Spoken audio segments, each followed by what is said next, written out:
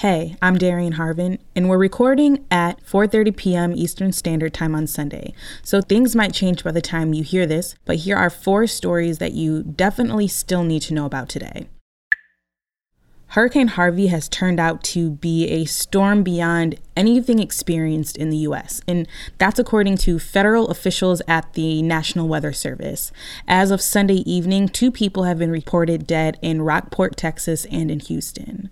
On Saturday, Hurricane Harvey was downgraded to a tropical storm, but that meant surging water levels, torrential rain, high winds that hovered over Texas's southeast coast. Some Texans even began tweeting for help because 911 lines were so busy. Weather officials are now saying a total of 50 inches of rain could drop in some areas of Texas, and that number is up from 20 to 30 inches that was reported earlier this weekend.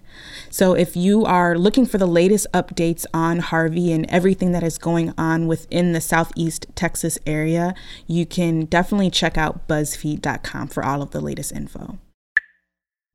On Friday evening, we saw a huge news dump out of the White House. Let's catch up on what happened. Trump pardoned controversial former Arizona Sheriff Joe Arpaio, who was a vocal supporter, also convicted of contempt of court for detaining people based on suspicion of their immigration status. He faced up to 6 months in prison for the misdemeanor offense, but the White House came through with a statement that pardoned him. Trump later tweeted the news, calling Arpaio a, quote, patriot. Now, you might remember about a month ago, Trump tweeted that he would be banning trans people from the military. On Friday, he took the steps to making that a reality.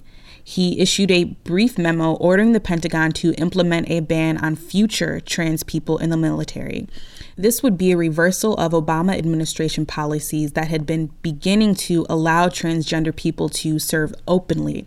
Now, this ban isn't due to take effect until March 2018, so it's not entirely clear just yet what the fate of current trans service members will be.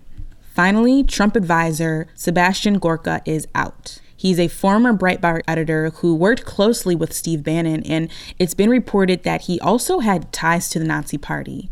Like Bannon, Gorka returned to Breitbart, his former employer, over the weekend. On Saturday, Floyd Mayweather remained 5-0, aka undefeated, during his boxing career when he beat UFC fighter Conor McGregor. But people are calling Demi Lovato the real MVP of the night. Before the fight began, Demi set the tone with the national anthem, and I am here to remind you that that girl can sing.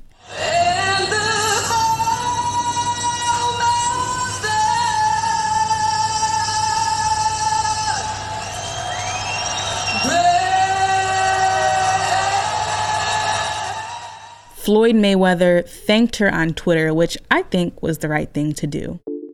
For more of these stories, download the BuzzFeed News app.